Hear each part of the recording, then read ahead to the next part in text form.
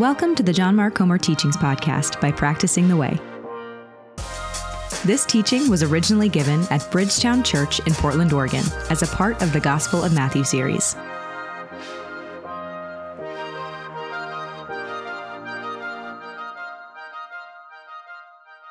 Matthew chapter 11, we are teaching through Matthew's biography of Jesus of Nazareth. We left off last week in chapter 10 at the end of it, so we pick it up. Chapter 11, verse 1, let's read. After Jesus had finished instructing his 12 disciples, he went on from there to teach and preach in the towns of Galilee. When John, who was in prison, heard about the deeds of the Messiah, he sent his disciples to ask him, "Wait, are you the one who is to come, or should we expect someone else?" Jesus replied, "Go back, report to John what you hear and see. The blind receive sight, the lame walk, those who have leprosy are cleansed, the deaf hear, the dead are raised, and good news is proclaimed to the poor. Blessed is anyone who does not stumble on account of me." As John's disciples were leaving, Jesus began to speak to the crowd, but about John. "What did you go out into the wilderness to see? A reed swayed by the wind? If not, what did you go out to see? A man dressed in fine clothes? No, those who wear fine clothes are on Instagram. Then what did you go out to see in king's palaces? What did you go out to see? A prophet. Yes, I tell you, and more than a prophet. This is the one about whom it is written, quote, 'I will send my messenger ahead of you who will prepare your way before you,' end quote. Truly, I tell you, among those born of women, there has not risen anyone greater than John the Baptist. Yet, whoever is least in the kingdom of heaven is greater than he. From the days of John the Baptist until now, the kingdom of heaven has been subjected to violence, and violent people have been raiding it. For all the prophets and the law prophesied until John. And if you're willing to accept it, he is the Elijah who was to come. Whoever has ears, let them hear." Do not equate a secular society to a society of unbelief. Instead, a secular society is one in which we all experience the contestability of our belief. What that feels like is to inhabit a society in which, on your street, you know there are people who don't believe what you believe, and they're good people, and they're smart people. And you all realize that what you believe can't be taken to be axiomatic and the default of our society anymore. Everybody in the secular age is going to experience what Charles Taylor calls cross pressure. We're going to feel tugged and pulled and pressured by alternative, rival stories of who we are and what we're here for. We're all Thomas now. Good evening. Welcome to Bridgetown Church. That is from the philosopher Jamie K. Smith, who is a friend of ours, been here before. And Smith is himself riffing on the earlier work of another philosopher, Charles Taylor from McGill University, whose 1,000-page tome, A Secular Age, at least in academia, is the seminal work on secularism. Essentially, it's about how we moved in the West from a society where, let's say in 1500 AD, faith was the default setting, to now where we're all racked by doubt, right? Not just the follower of Jesus, but everybody, the skeptic, the atheist, the Buddhist, the Muslim, the Christian, all of us are in this together, whether you're a victim of church gone bad or not. It's the air we breathe. How many of you have ever had a moment when the thought came into your mind, am I crazy? Okay, I'm not alone. Is any of this real? God, Jesus, the scriptures, like, am I just making this up in my head? Is this mass delusion or something?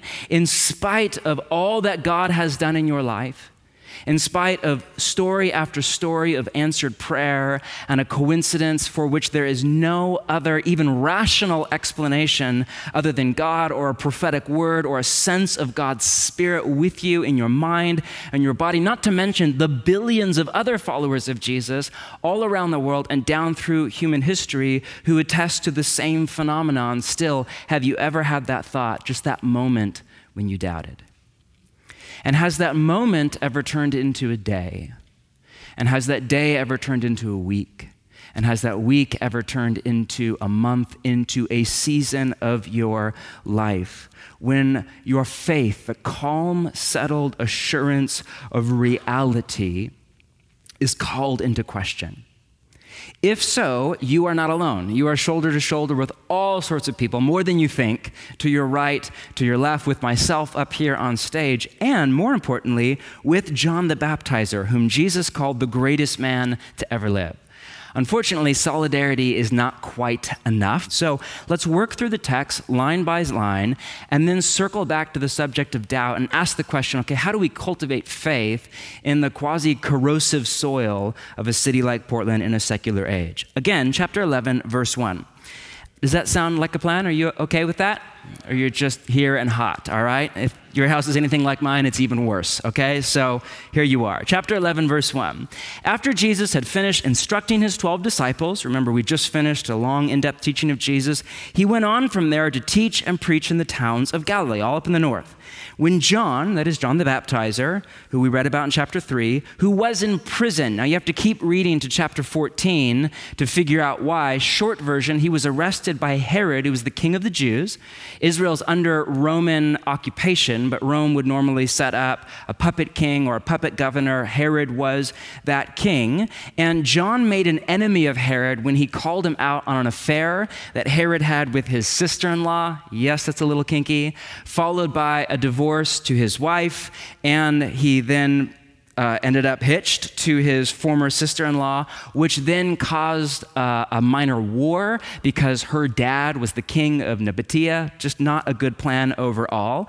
On top of that, John's life message, go back and read chapter 3, was that the king and the kingdom are right around the corner.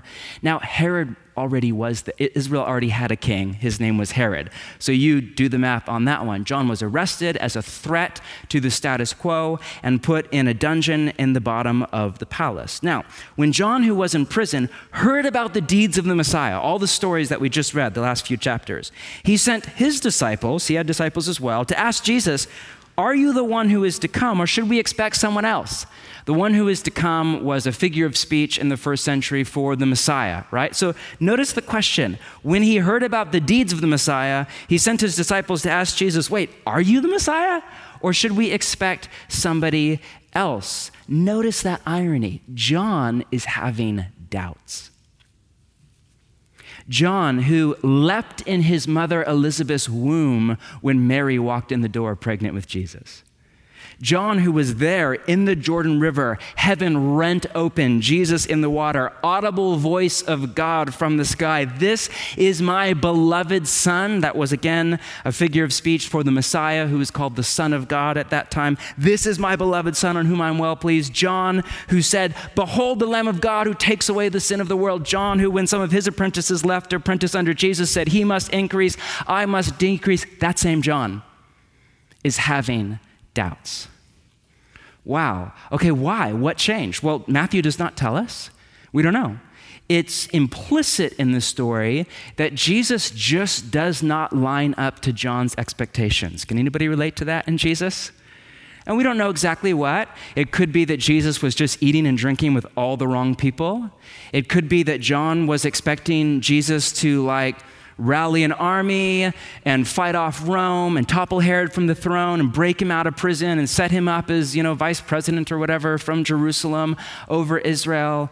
But instead, Jesus is just out healing poor people and teaching like a rabbi and doing a miracle and then saying, don't tell anybody about it. Jesus just does not line up to John's expectations. For whatever reason, and we're left to speculate, all we know is that John is having doubts. Now, 4, Jesus replied, "Go back, report to John what you see, hear, and see. The blind receive sight, the lame walk, those who have leprosy are cleansed." Okay, we just read all those stories, last few chapters. "The deaf hear, the dead are raised, and good news is proclaimed to the poor." Now, here's the problem. John already knows that. Right? We just read that line, when he heard about the deeds of the Messiah. That's not news. In fact, that is what prompted John's crisis of faith. Right? That's not there to assuage John's crisis of faith. If anything, there it's to amplify his doubt. The problem is, Jesus, you're out doing all this miraculous stuff, and I'm stuck rotting away in prison. Have you ever felt that way? Have you ever been in that moment when We stand somebody up on stage who has been dealing with infertility for a decade or more, and we tell a story, we prayed over this person, and she got pregnant, and we clap, and we make noise, and we hoot, and we holler as we should. But what if you're in the back, and you've been dealing with infertility for just as long, and you've prayed and prayed and prayed and prayed, and nothing? How does that feel? Or have you ever been in that moment where somebody comes forward for prayer over cancer or an illness or whatever, and we pray, and there's a full-on healing in that moment, and we applaud and we celebrate, yes, and then you're left there with a chronic illness, and you've come for prayer not once, not twice, but 397 times, and nothing. Or you've been waiting on a promise from God about a dream, about a relationship, about a marriage, about a career, about a kingdom thing, and you're just stuck, and somebody else has a word from God, and 3 days later on Thursday afternoon, it all comes true. You're thinking, that is not fair. How do you feel in that moment? Part of you is happy for that person. The other part of you just is, God, where are you? Did you forget about me? Did you forget about that word? Was I crazy? Is any of this real? Am I out of my mind? All of that goes through your mind. John is right in that spot. So he already knows all of that. What is Jesus saying here? Well, Jesus was a rabbi and John was a prophet. Both of them would have had the entire Bible, or what we call the Old Testament, put to memory. That is hard to fathom in a society where Google is a verb, right? But it was standard practice at that time. And verse 5, the blind receive sight, the lame walk, those who have leprosy are cleansed, depending on which scholar you read, is either a quote or an allusion, or at least would have brought to mind a number of prophecies from Isaiah, which was a well-known prophet at the time, in particular this one from Isaiah 61. The Spirit of the Sovereign Lord is on me because the Lord has anointed me. The word Messiah in Hebrew literally means anointed one. This is a prophecy from the 7th century BC about the coming Messiah in the future to usher in the kingdom of God. He has anointed me to, notice the language, proclaim good news to the poor. Full-on steal from Jesus there. Or Jesus is, riffing on Isaiah. He has sent me to bind up the brokenhearted, to proclaim, notice, freedom for the captives and release from darkness for who? I know you're tired and hot, but for who? For the prisoners. Who's in prison in the story? John. So notice that Jesus does not quote from the last part about freedom for the captives and release from darkness for the prisoners. Jesus is saying, and this would have gone straight to John the Baptist's heart, John, I am the Messiah from Isaiah that you have been waiting for. Blind, look around you. Blind people see, lame people walk, deaf people hear, but John, I'm not coming for you. There's no assault on the palace in the works. There's no army hiding in the Galilean hill. In fact, I actually teach nonviolence and enemy love. That's just not, I'm not coming to break you out of jail, behead Herod, and set you up, rich and famous. That's not my way. That's not how my kingdom will come to bear in the world. Violence is not the solution to the problem of violence. It just begets more. I'm here to break the chain of violence, to stop it dead in its tracks through self-sacrifice, not through war. John, I'm not coming for you. Just feel the weight of that on your soul. Then Jesus says, verse 6, blessed is anyone who does not stumble on account of me. Blessed, it's makarios is the word in Greek. It can be translated fortunate or happy or well off or at peace. Is anyone who does not stumble. The word there in Greek is skandalisthe, which is where we get the word scandalized in English. One lexicon defined it as, quote, to cause someone to experience anger and or shock because of what has been said or done, to cause one to be offended or to offend. In fact, the line can be translated, blessed is anyone who is not offended, if you have the ESV. Or Wright has, God bless you if you're not upset by what I'm doing. Or another scholar, Bruner, has, God bless you, John, if you do not throw the whole thing over because I'm a different kind of Messiah than you were expecting. But it's translated by the NIV as stumble because it's actually, that is the right translation, it's actually a word picture that is used all through the Old and the New Testaments to stumble, to fall, to trip up. It means to fall into sin and or away from God. So Jesus is saying, listen, blessed, fortunate, well off is anybody who doesn't get angry or take umbrage or fall away or trip up or get all messed up and walk away because I don't match so-and-so's expectations. And your life in my kingdom does not match your expectations. Now, that, verse 6, is the end of the story for John, right? Verse 7, as John's disciples were leaving, Jesus began to speak to the crowd about John. Make sure you get that. That's the memo for John. Go back, tell John what you see, what you hear, blind see, blah, blah, blah, Isaiah 61 kind of thing. Blessed are those who do not stumble on account of me. The rest is just for you and me, the reader, and for the crowd that was there. What did you go out into the wilderness to see? John was out in the wilderness by the Jordan River. A reed swayed by the wind? There were reeds, 15-foot tall reeds out in the wind by the Jordan. If not, what did you go out to see? A man dressed in fine clothes? No, those who wear fine clothes are in kings' palaces. Then what did you go out to see? A prophet? Yes, I tell you, and more. So this whole thing is a compare and contrast between John the Baptizer and King Herod. There's a lot here. Basically, reed swayed by the wind is double entendre. Herod had coins minted with his face on one side and a reed in the wind on the other. Reed swayed by the wind was also a figure of speech for a politician or a scam artist or somebody who changed his or her opinion with the kind of winds of popular opinion. We even still kind of have that language a bit.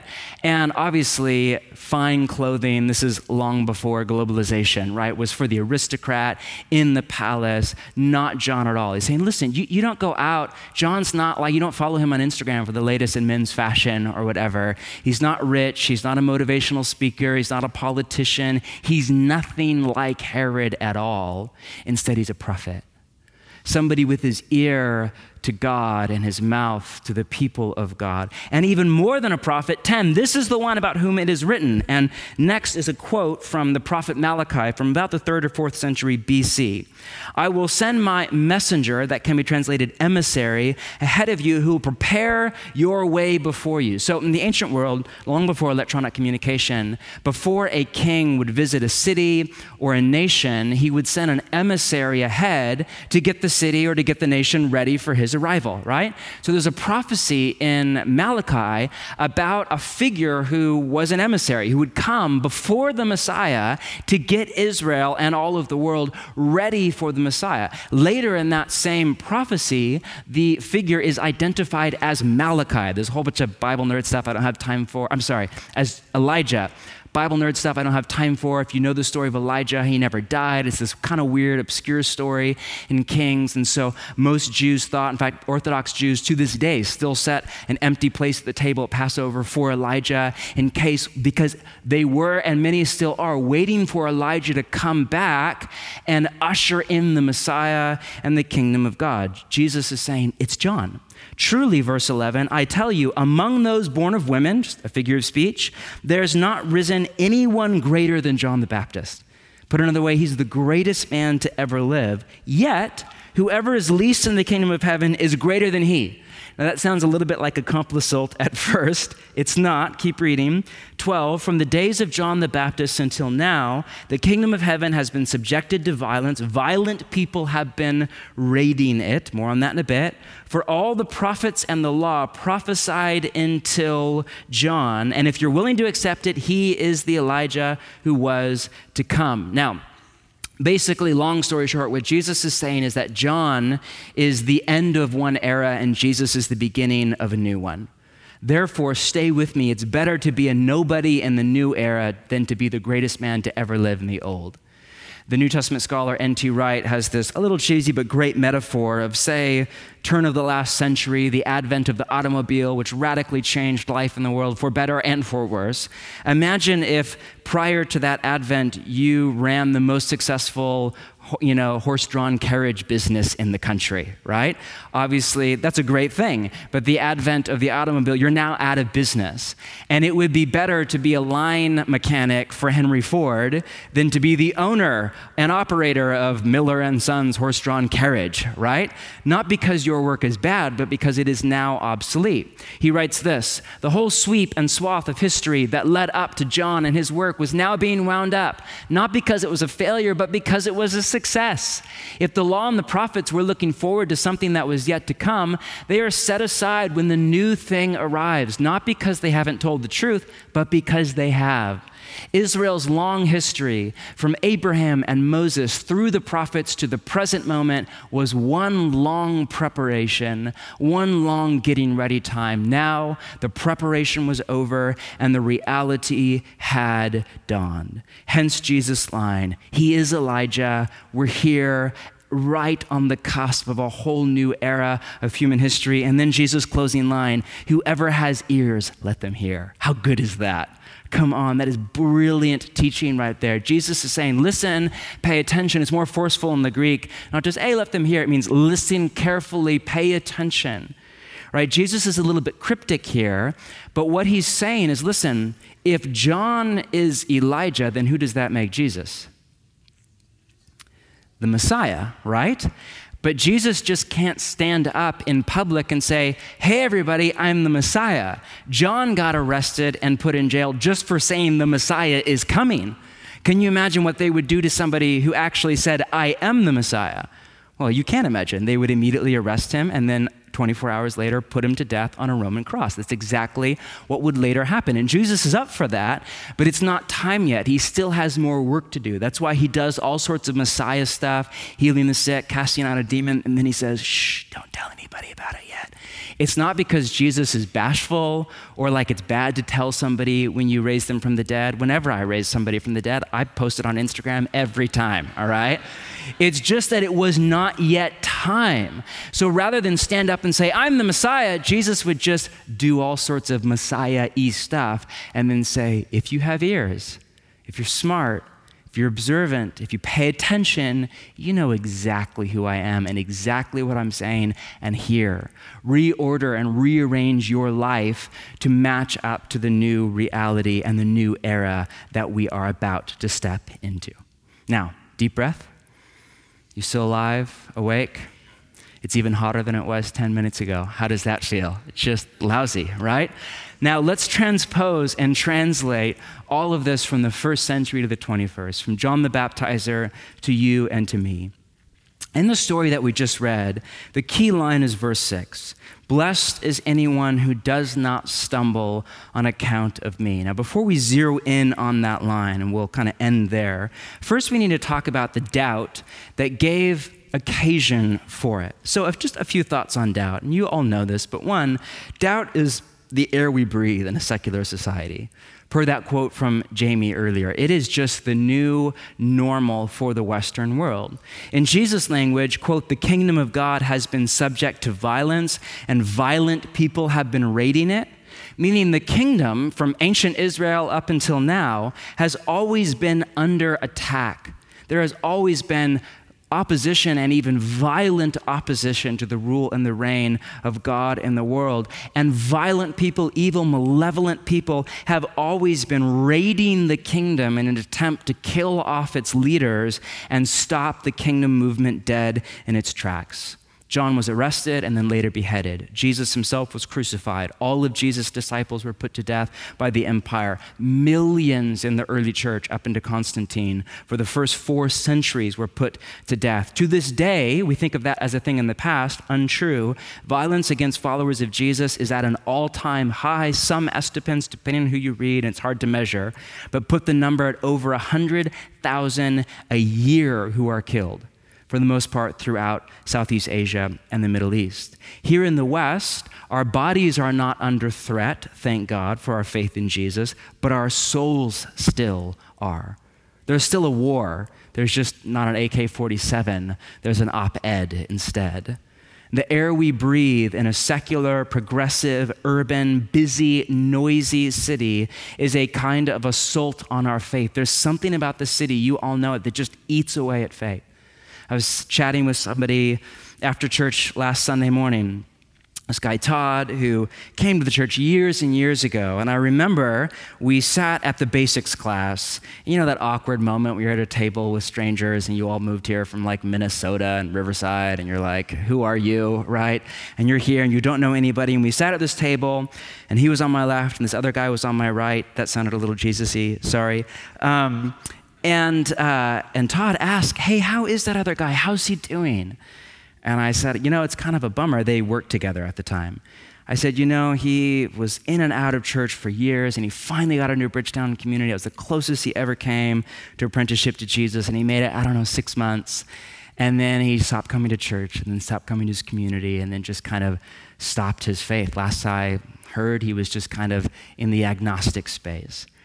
And Todd said, man, I've lost so many friends to this city. As somebody who's been here for about a decade now, I've lost so many friends to the city. How many of you can say that? I've lost so many friends to the city, either through a crisis of faith or just through brunch, which is even more effective a lot of the time.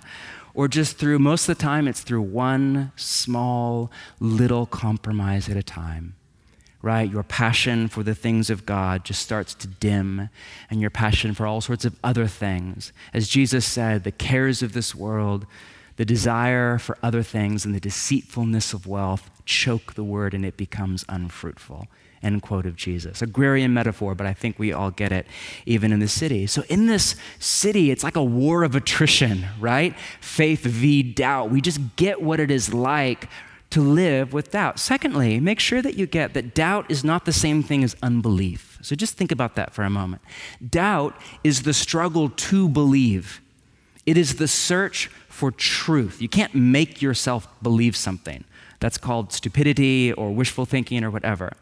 Unbelief is the stubborn refusal to believe. It's the denial of truth. So doubt is, I want to believe, but I'm just not sure, and I read this thing, and what about evolution and Genesis, and what about this wacky thing from the church, and I don't get it, and I want to believe, but I just don't know. Unbelief is, it's like the little kid, na, I can't hear you, right? Like a few nights ago at dinner, I just read this book about how sugar is basically the devil, and all of this effect on the biochemistry, in particular of children. And I started to talk about it, and Jude, my 12-year-old, who is a sugar addict, literally said, "Dad, stop it!" And literally started doing that. He did not want to know about sugar and its effect on the mind or the body. That's unbelief, right? That's not only do I not believe, I don't want to believe. I don't even want to hear it because I have my own thing. I have my addiction to sugar, and I'm fine with it. Thank you very much. Or whatever it is. We all know that, the myth of secularism that has been thoroughly debunked by the last 4 decades of philosophy at an academic level is that there is this rational, capital R, objective, unbiased, fly on the wall objectivity, right? In journalism, in science, in religion, and whatever. And you don't need a PhD to figure out that's a myth. It's just not true at an academic level and at common sense. Nobody's unbiased. That does not mean that there is no such thing as truth. It just means that this secular myth of, the cold, hard truth, it's just a myth. We believe certain things and we want to believe certain things, and we don't want to believe other things. You have to wrestle with this with God. If there is a God, do I want there to be a God? Or do I not? And my point is, doubt and unbelief are not in the same category, and Jesus treats them very differently. Notice that Jesus does not rebuke John for his doubt. How dare you? Do you not remember? I was there in the Jordan River. Did you miss the dove from heaven? There's none of that. His language is gracious. And notice he doesn't even say, blessed are those who never doubt. Maybe that's not even a possibility. He just says, blessed are those who, when they doubt, don't stumble, don't trip up, don't fall away, don't give in the towel and order a beer mimosa and call it good. Because remember, the opposite of faith isn't doubt, it's certainty and control. Think of faith and doubt as companions on the journey, each an aid to the other in the pursuit of truth. And I don't mean that to, highlight doubt as a good thing. No, it is a problem to be solved, but there's good in it to press you and move you into the hunt for truth. I think that's why Jesus just isn't afraid of doubt. He just doesn't sound all stressed out when people doubt whether or not he's the Messiah. He just doesn't seem all, how could you doubt? He just doesn't. He's really relaxed about it. I think that Jesus would be the first person to tell you, you must follow the truth wherever it leads. He also said, I am the way, the truth, and the life. And I, for one, believe that if you follow the truth wherever it leads, it will eventually lead you to the door of Jesus. Now, I wish that I could stand up here before you tonight and just say, this is a little teaching for all of you that struggle with doubt. I have no idea what that's like. I used to struggle with that like back in the day, and now like when I struggled with Diet Coke. And I'm past that now. I've moved on. It's a thing in my past. But that's just not my story. My personality test on Myers-Briggs, I read a while back, is, quote, most likely to be an atheist. Okay, not all that helpful. Google famous INTJs, and immediately at the very top of the list is a bunch of horrible people. It's like Nietzsche and Lenin, not the singer, the other one who killed millions of people, Charles Darwin, Stephen Hawking. It's like Ayn Rand. It's a bunch of really mean, smart atheists for the most part, right? So I feel this in my bones, especially in a city like Portland. You may or may not, based on your personality and your life experience and your church background, all of that. But all of us to some degree feel this because it's the air we breathe. A while back, I was debriefing a dark night of the soul with my spiritual director. I'm not ready to talk about that. But we were just in a conversation around doubt.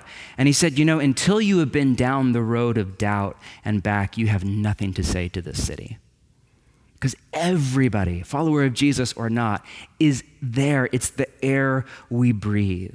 And in my experience, all of my trips down the rabbit hole of doubt have been hellish at times, but from each one, I've come out the other side with a faith that is not just back to normal, but is far more robust, grounded, thoughtful, at peace, and stable than it was beforehand. So to end, let's just shift gears to the how. How do we cultivate faith in the corrosive soil of a secular city? Just a few thoughts from my own life and church tradition. One is this, and I know it's a bit cliche, but doubt your doubts. Our culture tells us the message that we hear on a pretty much daily basis is to doubt our beliefs and to believe our doubts. And there is a time and a place to do that, where that's healthy, that's mature, that's intelligent. But we also need to doubt our doubts and believe our beliefs. Am I right? There's a time and a place for that as well. If you're in a situation, part of you says, I don't know if I believe in this. And the other part of you says, I know that I believe in this. Why should you go with the former rather than the latter? Again, the cultural messaging is doubt is sophisticated. Skepticism is for the educated and the open-minded and the tolerant and the cultured. Faith is for the simpleton, the uneducated, people from, some heathen place like Alabama or something. That's not an offense to you, Alabama. I'm just naming the bigotry of our city. I do not participate in that at all, okay? I'm just saying, it's true, right? That is the cultural message, right? If you're smart, you're a doubting skeptic. If you're simple and foolish and uneducated, you're a person of faith. Where does that message come from? Again, that is not like some scientific, unbiased, objective truth. That is a cultural bias against faith that is deep in the psyche of the Western world.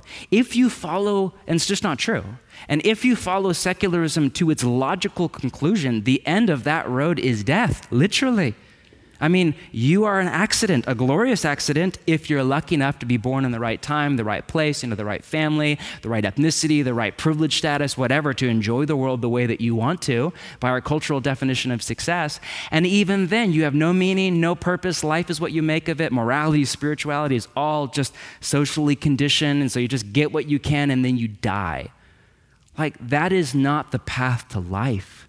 That is the path to death. At some point, I don't know if I should say this, but I would rather be wrong and live the way of Jesus, which I think is the best way to live and be human, than be right and live the way of our city.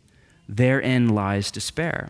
Secondly, so first, just doubt your doubts, right? There is a time and a place to doubt your doubts and believe your beliefs. Secondly, grow your faith. When John doubted, Jesus said, go tell John what you see and hear. See and hear. That is still the best way to grow your faith, to see the works of Jesus and hear the words of Jesus. There are all sorts of ways to do this. Practices like, for me, reading the scriptures in the morning, where I hear the words of Jesus. And sometimes I'm like, I don't even know what he's saying. And the other times, you ever feel like that?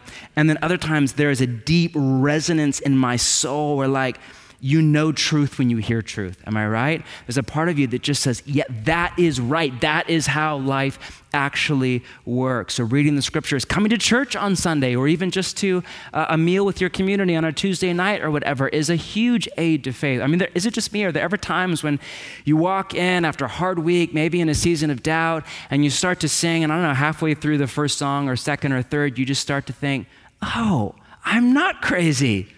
Or if I am, there's lots of other crazy people here too, right? Oh, this is real. This is true. Oh yeah. Oh, I forgot about that. Oh yeah, life isn't about that. Life is about that. Oh yes. And like we come back to true north. That's why we're here week after week after week. It's why we take time to open the scriptures and let me talk at you or whoever to reorient to truth and reality. Another practice for me is just reading, in particular, really smart people that believe in Jesus or at least are theistic. Some of my favorites for those of you who are readers in the room: The Allure of Gentleness by Dallas Willard. Unapologetic, subtitle is Why, Despite Everything, Christianity Can Still Make Surprising Emotional Sense by Francis Spufford, one of my favorites of the last few years. Mere Christianity is still a classic by C.S. Lewis. Simply Christian, which is basically that, but updated by N.T. Wright. How Not to Be Secular is a great expose by Jamie Smith. Disappearing Church is a good read by our friend Mark Sayers. I read these books, and then I reread these books in seasons of doubt, and I feel my faith grow. But even if you're not a reader or a podcaster, or that's not how you're wired, just hearing stories of God at work is fuel on the fire for a life of faith. Am I right? Just every time you hear a story, it doesn't even have to be a major one, even minor. Just a few days ago, my wife had a dream at night that this friend of ours was pregnant with a girl. And she woke up that morning and hadn't seen this person in weeks. And they went out for coffee and they sat in the car. And her friend said, "Guess what? I have something to tell you." And Tammy said, "You're pregnant with a girl." And she said, "Yes!" Just like these little stories. Like, what is that? Just God's sense of humor or something. Or I was reading this book a week or two ago, and it was not a Christian book. It was this academic psychology book.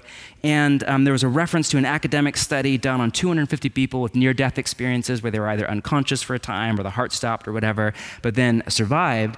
And it was just this academic survey of what that experience was like. And basically, they all said a very similar story. They had an out-of-body experience where they felt they looked down on their body and on the operating room or on the side of the road or whatever. Then they saw a light, and they felt love and joy coming toward them, and a being that they perceived as God, or usually as Jesus, inviting them forward. That was like, it's not like a Christian little bestseller like at the airport to get you to waste $7 of your money, right? It's like an academic thing. I'm like, where's that in the New York Times? Like just these little things, or the major things. Stories of healing. I think about my own mother who was diagnosed with adult onset type 1 diabetes, not type 2. It's unhealable. There is no cure.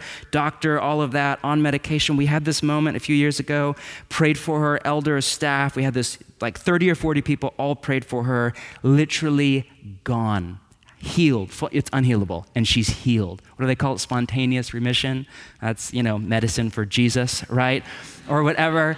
So or how many of you could tell stories about generosity? I gave this amount of money, and then out of the blue, I got a check for it. Just ran like so many stories where at some point, like, the universe has my back is really not very helpful. Like, really, you're giving credit to the tree rather than God. Like, seriously, so many stories for which there is no good explanation other than Jesus is exactly who he said he was, and he's not dead. He is alive from the dead and at work in the world. If nothing else, just go read old journal entries. And in seasons of doubt, trust what you felt God said to you in seasons of faith. And if you can't even do that, then just hang out with other people who have faith. If you don't have faith, let somebody else's faith carry you. Let somebody else pray for you. Let somebody else drive you to church. Let somebody else read the scriptures next to you. Let somebody else carry you in faith. That's what family is all about. Third, just moving on, stay emotionally healthy. Not much to say here other than you are a whole person, and I need to hear that 1,000 times a day. Doubt is as much emotional as it is intellectual. It is not a coincidence that John doubted when he was tired and hungry and in prison. D.A. Carson, a well-known scholar, has a book on doubt. In it, he has a list of, I think there's 10 or so reasons for doubt. You know what number 7 is? Sleep deprivation. True story. He writes this: doubt may be fostered by sleep deprivation. If you keep burning the candle at both ends, sooner or later, this is really good, you will indulge in more and more mean cynicism. And the line between cynicism and doubt is a very thin one. If you are among those who become nasty, cynical, or even full of doubt when you are missing your sleep, you are morally obligated to try to get the sleep you need. We are whole, complicated beings. Our physical existence is tied to our spiritual well-being, to our mental outlook, to our relationships with others, including our relationship with God. Sometimes the godliest thing you can do in the universe is get a good night's sleep. I love it. You just have to take care of your whole person. I have a dear friend I've been in relationship with now for a decade who she has an on-again, off-again struggle with doubt. And I've started to notice a pattern. There are seasons in her life when she just really has an issue with doubt. You know when they are? I can chart it. The first 6 months after each baby. Not making this up. You moms in the room. It's like when she's not sleeping and she's dead tired and life is good but really hard. That's when there's a struggle with doubt. That's not a coincidence. We're a whole person. Finally is this, and we'll end here. Define success as trust, not as certainty. And most definitely not as its twin, control. Philosophers point out that knowledge of truth does not require certainty. I know that the earth is 93 million miles from the sun. How do I know that? I've never been there. I don't have a laser pointer, right? How do I know that? Well, I had a high school science teacher that I didn't really like, but he told me that, right? And I don't know that with certainty, but the odds are that I have knowledge of reality. We will never have certainty in the 100% scientific method, empirical, that sense, of God's existence, nor will the atheist of God's non-existence. In fact, at a philosophical level, and some of this is over my pay grade, but it's harder to prove the non-existence of something than it is to prove the existence of something. But that doesn't mean that we don't have knowledge of truth. The tricky thing about life in general, follower of Jesus or not, God or something else, is that we sometimes have to make 100% commitment with less than 100% certainty. A great example is marriage. On your wedding day, you guys are just hit 1 year, right? Happy anniversary. On your wedding day, you don't have 100% certainty that you're a good match and you're going to have a great life together. Still, you make 100% commitment until death do us part, for richer, for poorer, in sickness and in health. Think about what you're saying. You make 100% commitment. If you're lucky and not naive, you have maybe 80% certainty. Right? You all think you have 100% certainty. You don't. That's just you're really young or in love or something like that. But that doesn't mean that you're not right. It doesn't mean that you're not a good match. It doesn't mean that you don't have a great life ahead of you. The point is, at some point, you just have to make a commitment. The thing about faith, we have this stupid phrase, people of faith. What a ridiculous non sequitur. All people are people of faith. You have to have faith to live. Faith is just reliance on somebody or something else as reality to base your life around. You have to have faith just to make it through a day. I have faith that my bicycle that I locked up outside, that I rode here in the sweltering heat, is still there, that the tire's not flat, that nobody stole it, that I'm not going to have a seizure on the way out tonight. That bike is my plan to get home. So I've based my whole night around this idea. I have faith in the reality that I have a bicycle, that it's still out there, the tires aren't flat, I'm still in semi-healthy condition, and I can ride my bike home. Hopefully it won't be as hot on the way home, right? I might be wrong, but I think I have, 90% certainty or something like that. It is downtown Portland, maybe 85% certainty, something like that. And so at some point, I just have to make a decision to trust in my bicycle to get me home. Does that make sense? My point is, we all live by faith every hour of every day, atheist, Christian, Buddhist, every single person on the planet. That is how you live. It's by faith. Or really a better word, a number of scholars have made the point, and I agree 100%, that faith is just not a good translation. That word has such a checkered past. A better translation is trust. Faith or trust is to live in reliance on somebody or something else to chart a course through life. My point is that the end goal of our apprenticeship to Jesus, listen, isn't a life free of doubt, it is a life full of trust. Jesus does not call us to 100% certainty with no doubt. Honestly, I don't know if I'll ever get there. He calls us to trust him, not even to trust our ideas about him, which may or may not be right and correspond to reality, but to trust him, the person. And our blessedness, or if you prefer, happiness, or our sense of well-being will rise or fall proportionate to our level of trust in God. So we come to our line. Blessed is anyone who does not stumble on account of me. This story, this line is an invitation from Jesus, not only to John, but to anyone. Notice that language, anyone. To you and to me, it is an invitation to trust. When you are in your John kind of moment, when Jesus does not meet your expectations, when life does not meet your expectations, when things, the marriage, the job, the relationship, the church, the city, the scenario, the business venture, does not work out, when you're confused, when you are still waiting, when you are stuck, when you live in the tension of unanswered questions, when your life is really hard and Jesus doesn't sweep in like one of the Avengers in the 11th hour just to rescue you in the nick of time, but instead sends a message, I love you, but I'm not coming for you. Blessed, happy are you if you trust me. When that moment comes, and it will come for all of you, some of you are in that moment right now, the invitation is to trust. Sometimes there's a cross to bear. Sometimes it's just waiting another day, another week, another year, just waiting on God. Sometimes it's just, my grace is sufficient. But the invitation to all of you is to trust. So to close, here is my wannabe Eugene Peterson translation of Jesus' line.